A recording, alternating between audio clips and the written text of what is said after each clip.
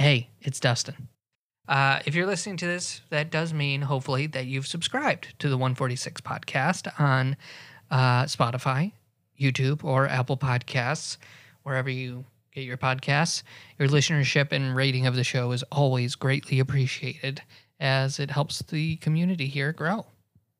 Also, just a warning up front, I try to limit swearing in the show, but one might slip out here and there because, well, I don't know. I can't not be myself. So, sorry about that. I promise it's not riddled with swear words, but for any listeners with kids, just know that one here and there might slip out. Okay, let's get the show going.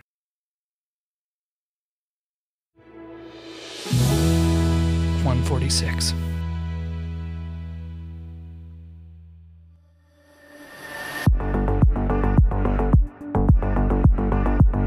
Welcome to the 146 podcast, episode 2.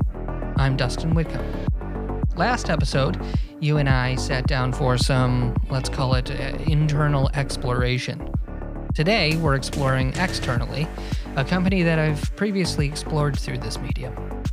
Apple Incorporated, the biggest and most distinctly marketed consumer electronics brand on the planet.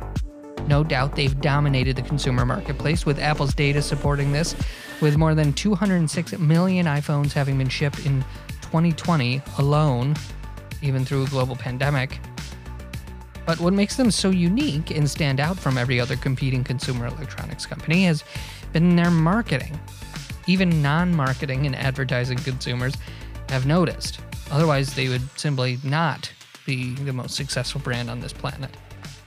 Marketing is a unique balance between noticing the marketing, enough to buy it, and not noticing the marketing, enough for you to not even realize why you want it so bad.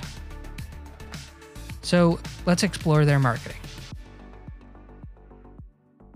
The last time I covered Apple in a podcast form like this, I talked about this moment of the crowd at Macworld 2007 as the late Steve Jobs announced on stage, and as it's still described in the press release on their website, the iPhone is a, quote, a revolutionary mobile phone, a widescreen iPod with touch controls, and a breakthrough internet communications device with desktop-class email, web browsing, searching, and maps into one small and lightweight handheld device.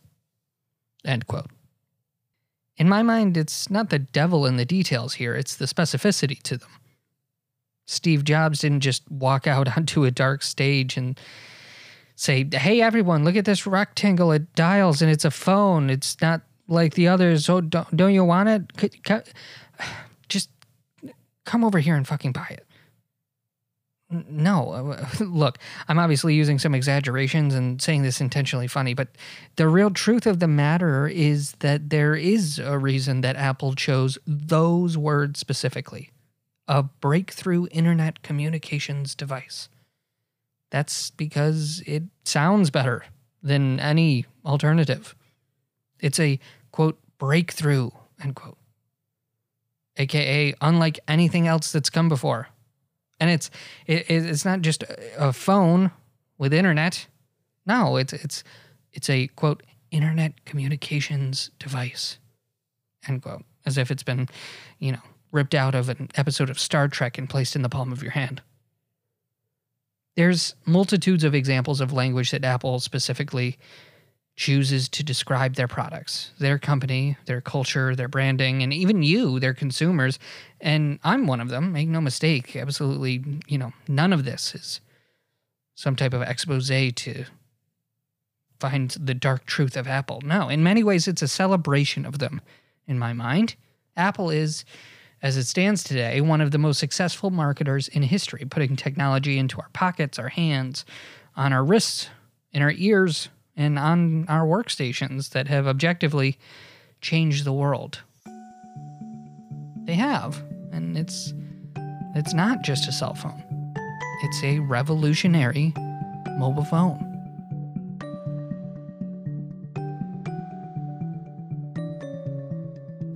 When I was in the 10th grade, I had the best teacher of my life. No offense to all the other teachers.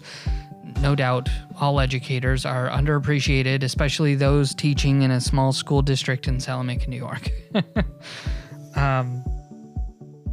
often after school or after class or after getting too bored to sit still, I would go to Mrs. Polly Hansen's classroom and talk. Sometimes she wasn't even there. But that was my favorite part about it, though. Mrs. Hansen, present or not, created an environment for me to talk through things, to question, to vent about teenage stress, to laugh hysterically at things nobody else around me thought was funny. She challenged in the most friendly way, but with a passion for like truth and hard work that demanded a commitment to an authentic point of view.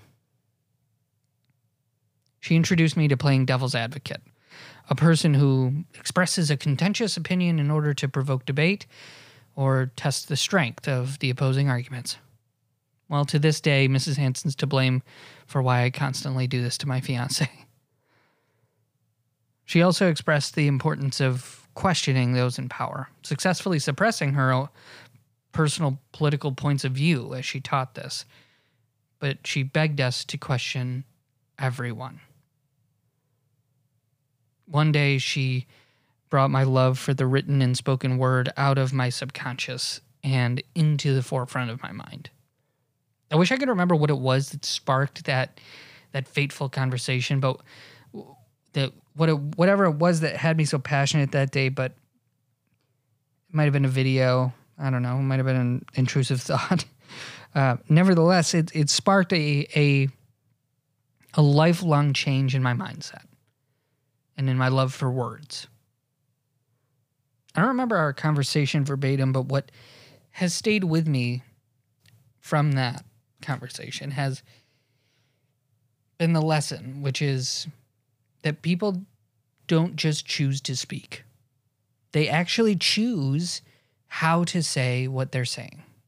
They specifically and explicitly choose certain words. Now, don't get me wrong, this doesn't necessarily apply to our everyday conversations or anything like that. But when a message is being intentionally relayed, make no mistake, somebody is choosing how they're saying something.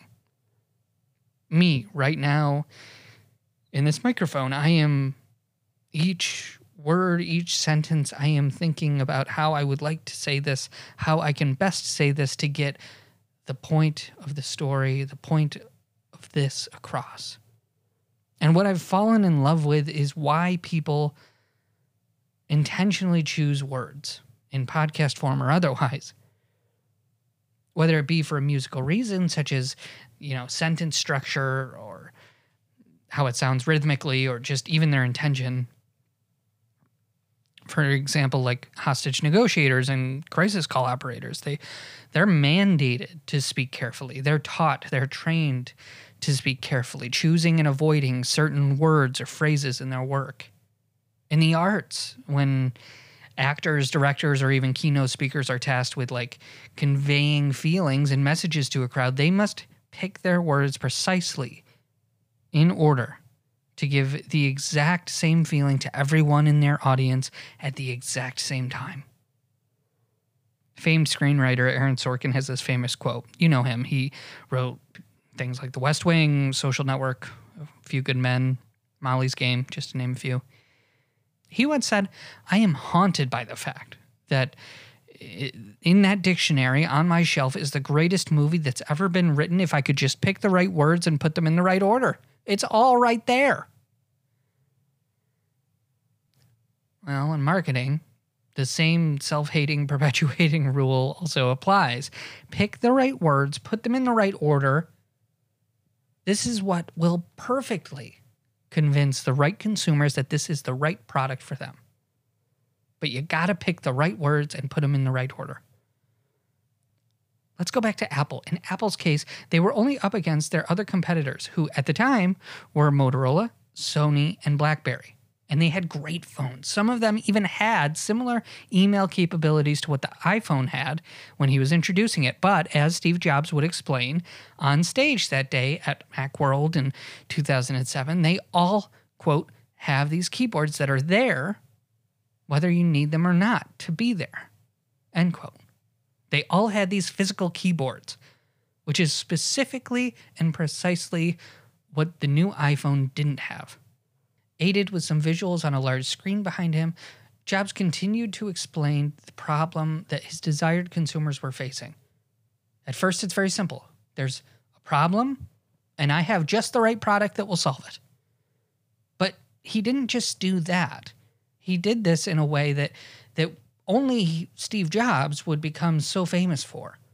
He educated his audience in simple, clear, and more importantly, intentional and precise terms. At first glance, you might think he's formulating these sentences on the spot, the way his cadence is on stage to an audience, thinking out loud, and it just so happens there's a PowerPoint behind him to support his words that just happen to be coming out of his mouth. But this is what made him a powerful communicator of Apple's goal that day and the days that have followed. And the goal, yes, is to sell iPhones, but more specifically, it's to explain why your phone is a problem and theirs is a solution. He did this at the time with examples and spoke specifically, but more important, just like Apple's marketing to this day, he spoke intentionally. They pick just the right words in just the right order to get just the right consumer to buy their product. And that's what makes them so powerful. That's what makes them sell 206 million iPhones in a global pandemic.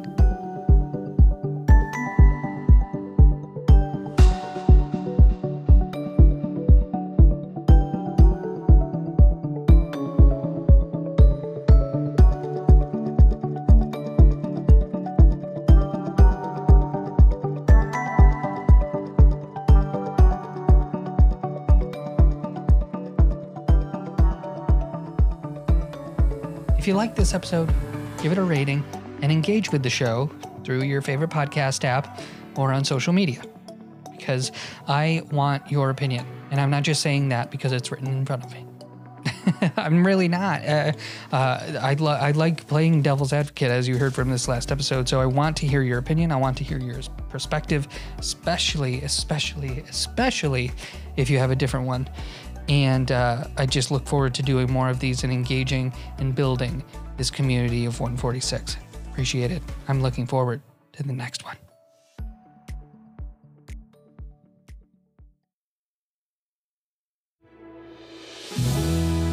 146.